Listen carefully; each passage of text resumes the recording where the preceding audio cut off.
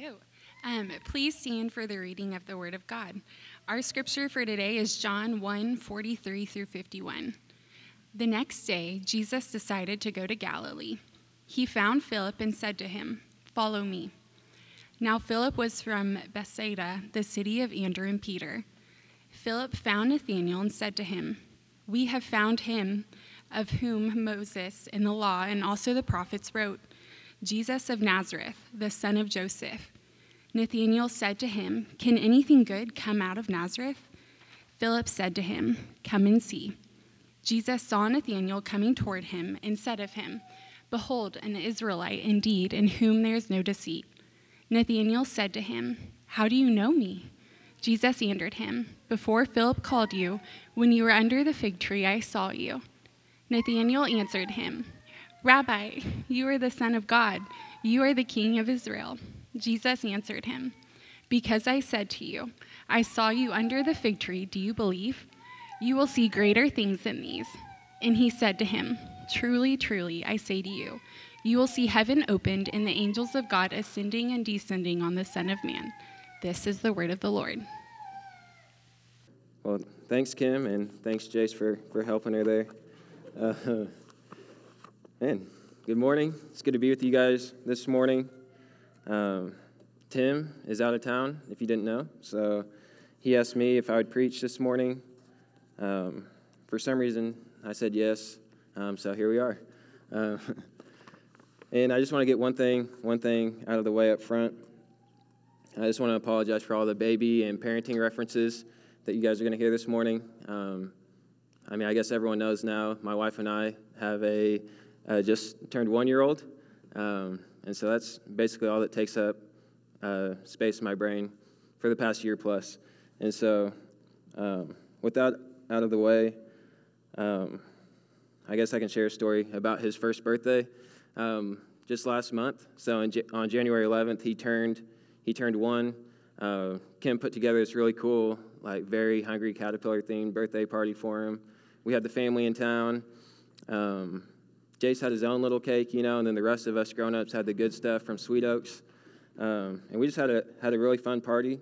It was one of those moments in life that was just really incredible, and it was I was able to realize how cool it was in the moment. We were taking pictures, and I could already feel my future self looking back at those pictures and just being, man, I can't believe that was 18 years ago. It just felt like yesterday. Just one of those kind of moments with the whole family. So it was awesome. So as the party was winding down, we were cleaning up. Kim and I were just kind of chatting. A lot of things were going through my head. A lot of emotions were starting to hit me. And just out of nowhere, I just kind of asked Kim, I was like, "Did you ever expect our lives to be like this?" And she didn't really have an answer. I didn't really expect her to have an answer like that, just right off the top. But if you were to take me back to January 10th of 2020, the day before Jace was born, and if you'd have asked me my expectations of fatherhood or what I thought it was going to be like to be a dad, I would have told you, man, I think it's gonna be pretty cool. I think it'll be rough for the first couple of weeks, but we'll get our routine down and we'll be able to go back to our normal lives, kind of thing. But I had high expectations. But being over a little over a year into it at this point, I can already tell you, looking back, that what I had expected this past year to be is in a completely different realm than reality was.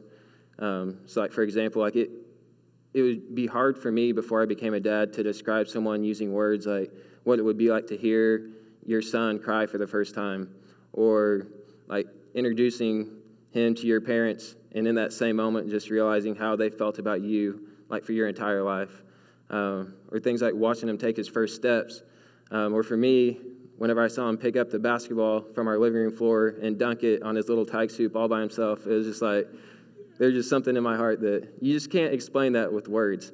And so it's crazy because it also works the same the other way as well. And so like I said, I was very naive about what it was going to be like to be a dad. I thought Kim was going to have the baby. We stay there at the hospital for a few days. We'd come home. We'd lose sleep for a week or two tops is what I thought, and we'd get back to it.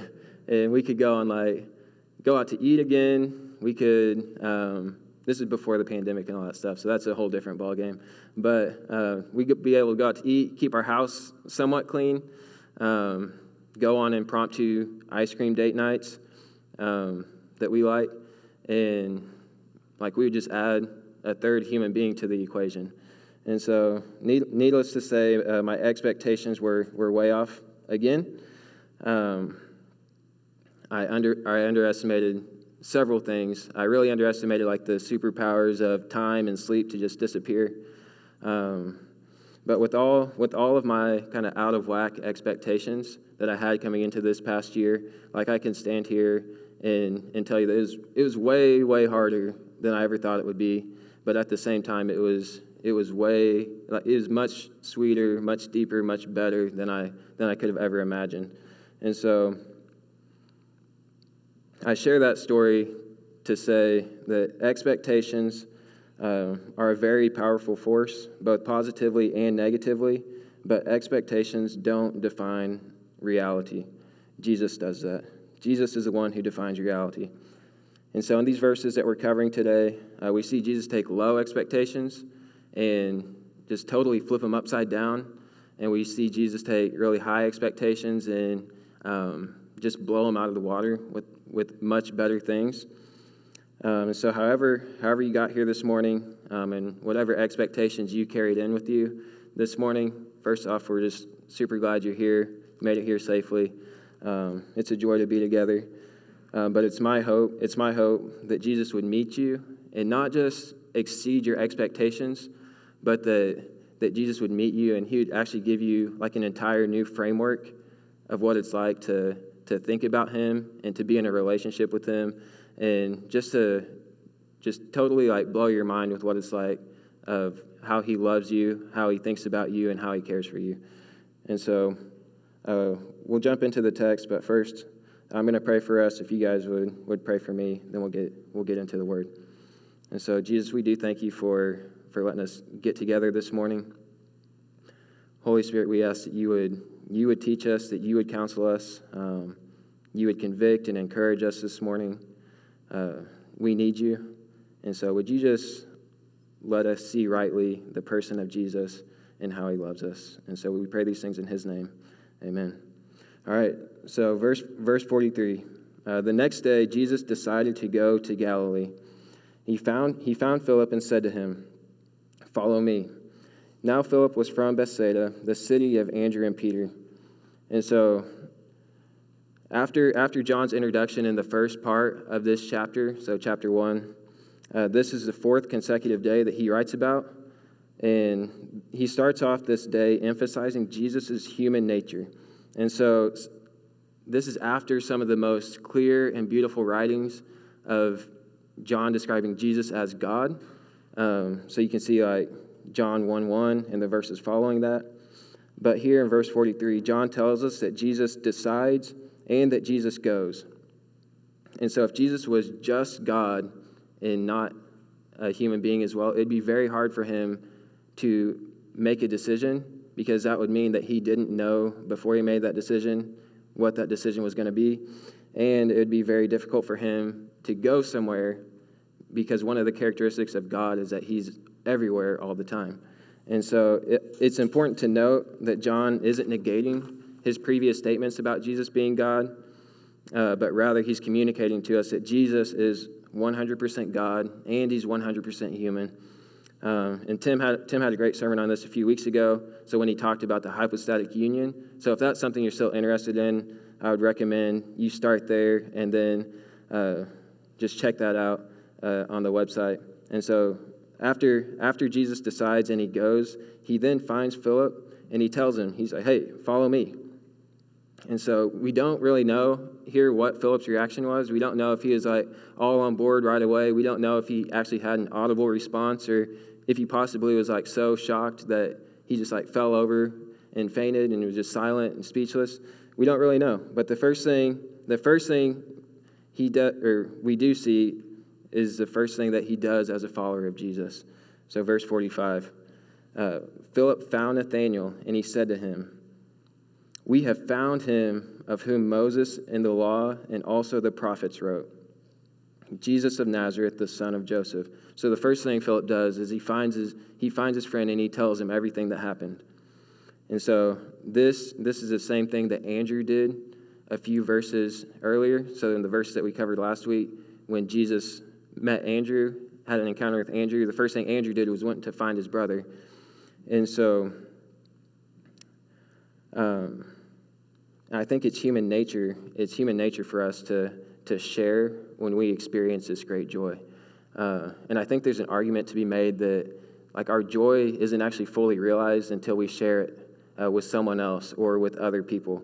And so just a few examples here. If you have kids, you probably know what I'm talking about. But as soon as Jace was born and I knew he was going to be okay, I knew my wife was going to be okay, like the very first thing I wanted to do was just take him around the hospital and introduce him to like my family that was there and just like to random people that were walking in the hallways. Like, hey, have you met my son? This is my son. It's like, that's what I did for a few minutes. And then the nurse got me and was like, hey, you need to take him back to the nursery. I was like, okay. But another example, you can think of the last vacation that you took.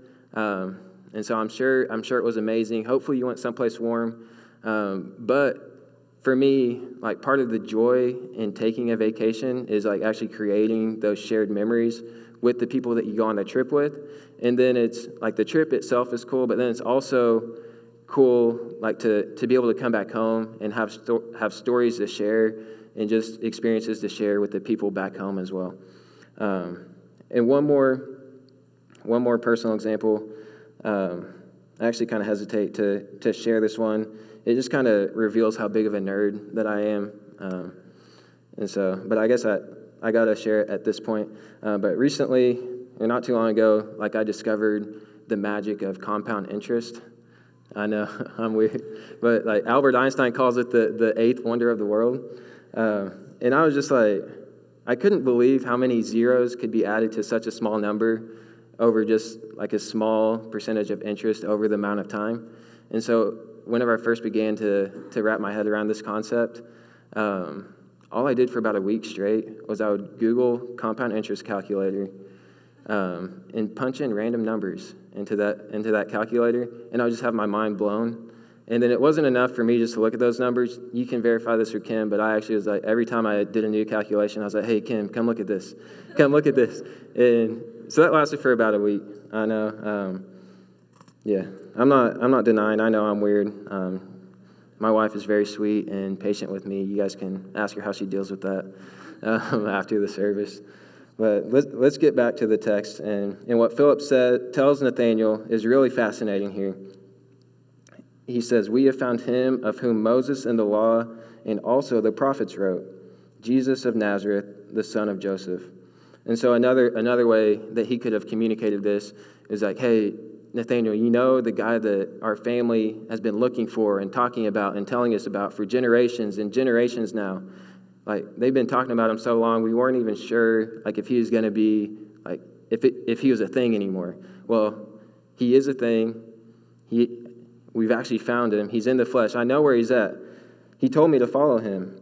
And so it's just the words that he uses here are really fascinating, and Jesus actually has more to say almost directly to this conversation later on in these few verses that we're covering. So let's go to verse 46. And Nathanael said to him, so this is his response to Philip. He said, can anything good come out of Nazareth? And Philip said to him, hey, come and see. And so I love Nathanael's response here. He's just honest and blunt, not really regarding Philip's like how he's going to feel. Nathanael, he has low expectations, to put it nicely. But I love Philip's response even more. He could have easily escalated the situation and been like, bro, why are you questioning me? I saw this man with my own eyes. Like, don't ask those stupid questions to me.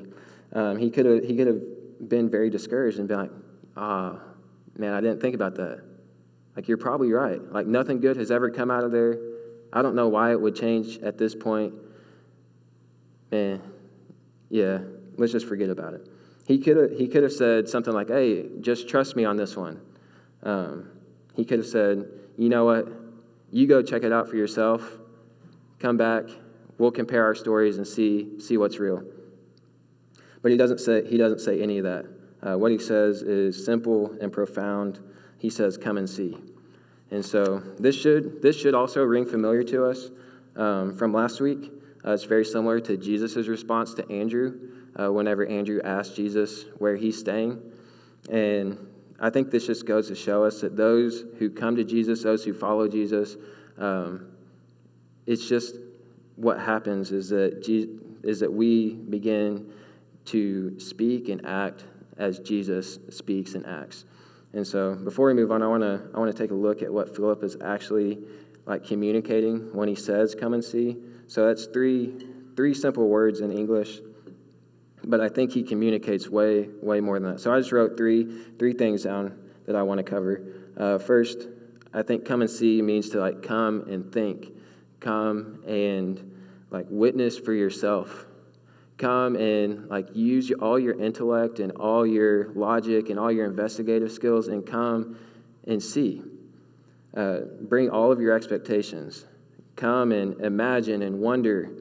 Come and ask questions and listen. Come and experience with all of your senses and come and follow with all of your life. Second, I think that Philip is inviting Nathanael deeper into his own life. And so I think he's implying, hey, let's go together and find out. He's saying that we need each other. And so I think it's clear just from these verses, the previous verses in John and throughout Scripture, that Jesus, he can find us wherever and however he wants.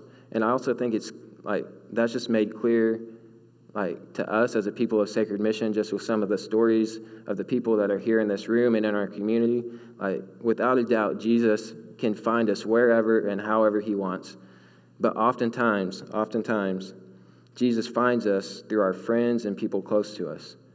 And so what Philip is implying here is that we need friends to bring us to Jesus, and we need friends to walk with us as we all walk with Jesus. And so the third thing here is I think that Philip is saying that he doesn't have the answers. So he's probably like, whenever he says come and see, he's also communicating. He's like, that's a great question. And I actually don't have the answer to that. Let's go to the one who does have the answer, and let's find out together. And so moving on to verse 47. Jesus saw Nathanael coming toward him and said of him, behold, an Israelite indeed, in whom there is no deceit. And so Philip and Nathanael are on their way to meet Jesus. It doesn't even, John doesn't even say that those two saw Jesus at this point, but it lets us know that Jesus saw them coming toward him. Nathanael didn't even have a chance to introduce himself or kind of explain his situation or ask any sort of question at all. And Jesus just steps toward him and just nails who Nathanael is. Like crazy. He just knows Nathanael before he even says a word. And so he very quickly turns the tables from Nathanael, come and see, to Nathanael, come and be seen, and actually come and be known. And so this I was thinking about it this week. This can actually feel scary, like if you're here and you don't follow Jesus. Because I know there's a part of me and probably a part of each one of us who just doesn't want people in our business. We'd rather just let people think we're okay and just kind of deal with the bad stuff in life on our own and all that kind of stuff. But Jesus cares way too much about us to let us live like that. And so as scary as it may seem up front, I just want to reassure that it is the most joyous and life-giving experience. Like when you realize that you can no longer hide, when your failures can't define you anymore, when Jesus himself sees all of you and steps towards you, despite all your shortcomings, despite all your questions, despite all your doubts. And so this is exactly what he does for Nathanael. And so let's look at Nathanael's response in verse 48. Nathanael said to him, it's like, how do you know me? Jesus answered him, before Philip called you, when you were under the fig tree, I saw you. And then Nathanael responded, he answered him, Rabbi, you are the Son of God. You are the King of Israel. And so, like most of us in the room would be, Nathanael was cautious at first. He just asked a natural question when Jesus plainly communicates that he knows him. And he's like, wait, how do you actually know me? And so Nathanael was probably expecting some sort of like ordinary human means that Jesus was going to use, like, oh, like my grandpa runs the local hardware store, like, so we know everyone in the area.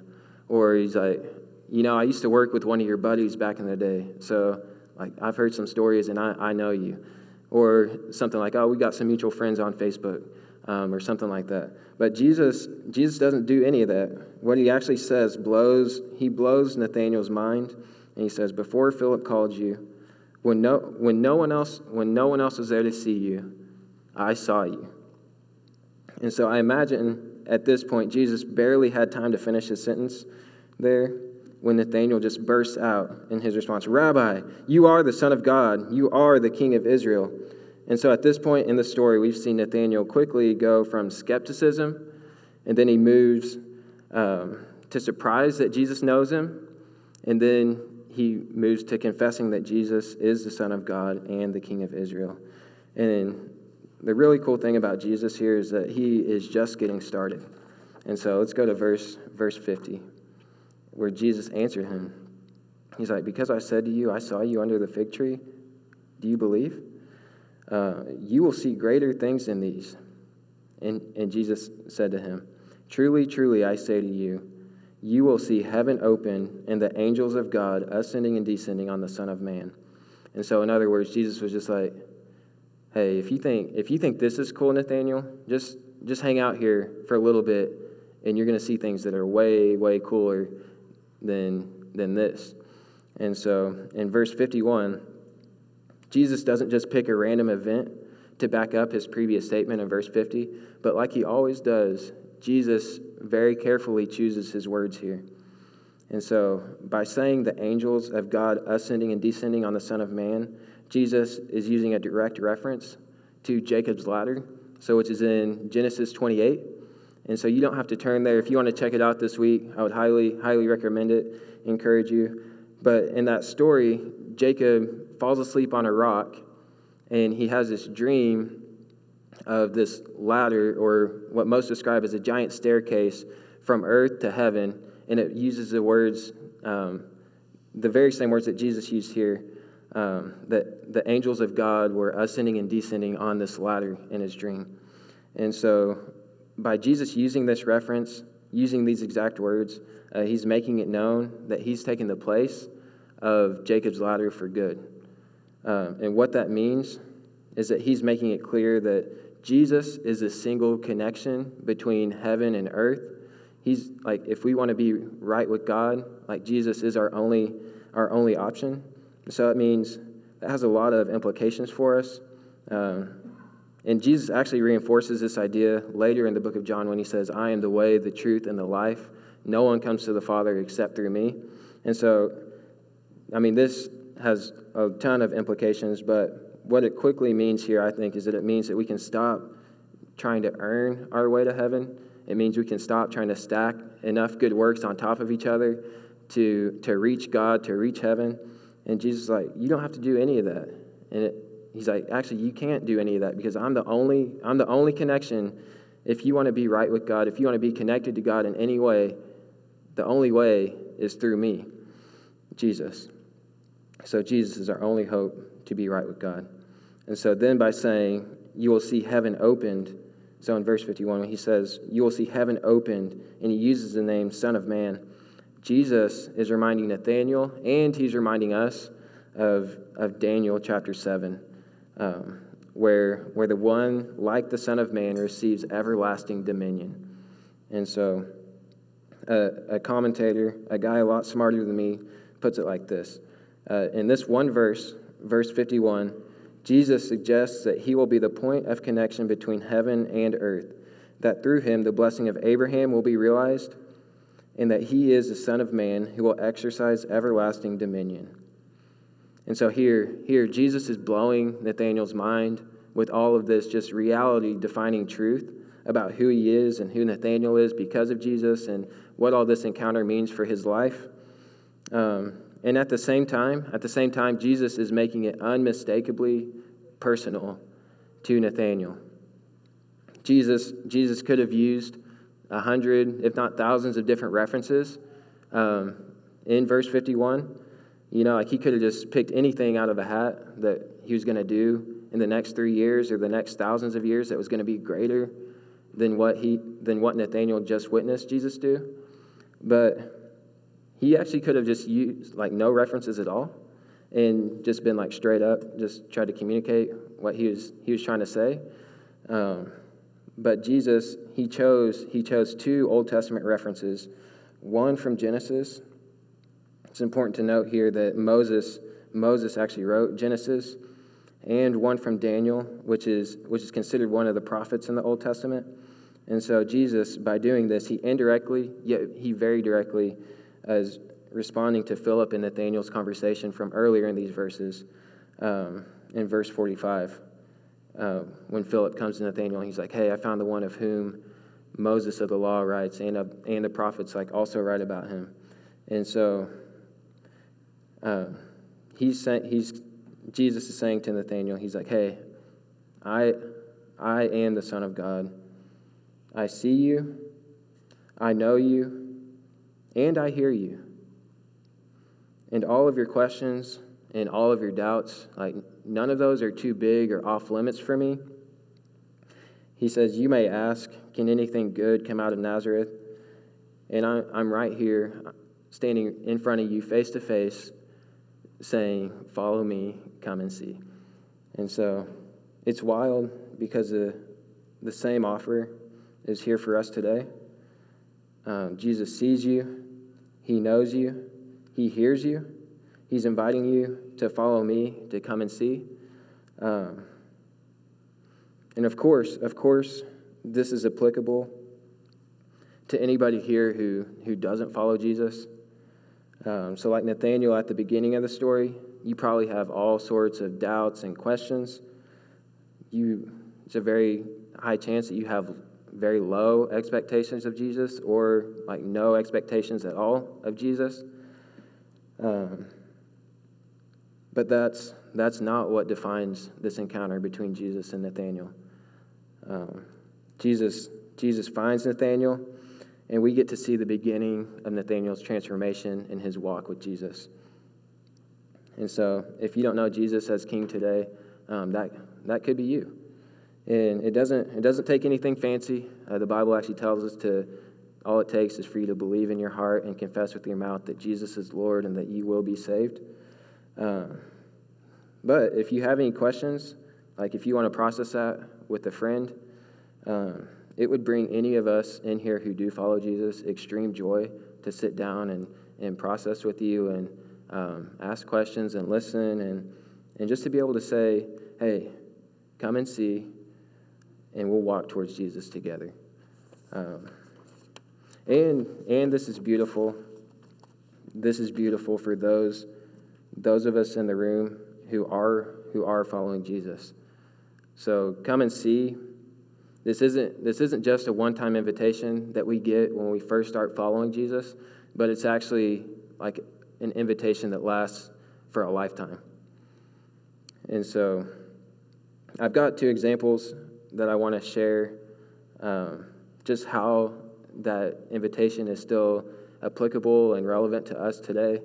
But I am truly trusting that the Holy Spirit is communicating and counseling each one of us, maybe highlighting some areas in your life that you can bring to Jesus, some different ways that you can come to Jesus, and maybe he's giving a word to you individually, but there's also a good chance that he's giving you a unique insight into someone that you're close to, one of your friends or family members. And so I just want to encourage you, if that's happening, that you just feel the freedom to share that with someone else. As we go throughout this week, I think it's healthy and right for us to continue this conversation around our dinner tables, through phone calls, and especially our community groups are designed for things like this. so that we can just gather around each other and pray for each other and encourage each other and things like that.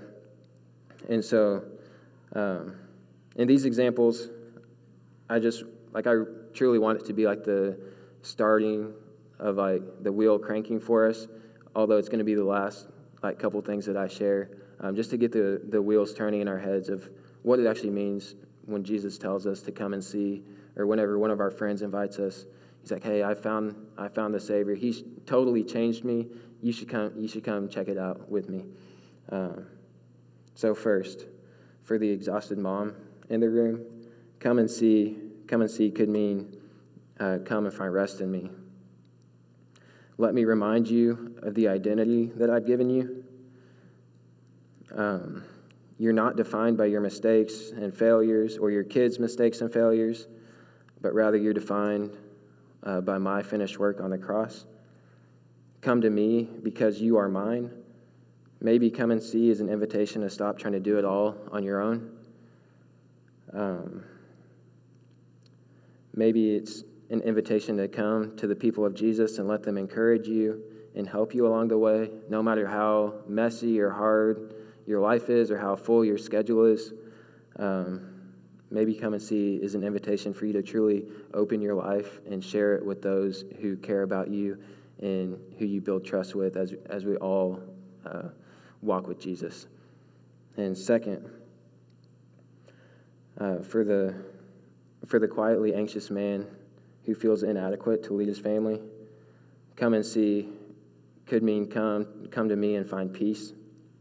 Come to me and find wisdom. Come and ask questions.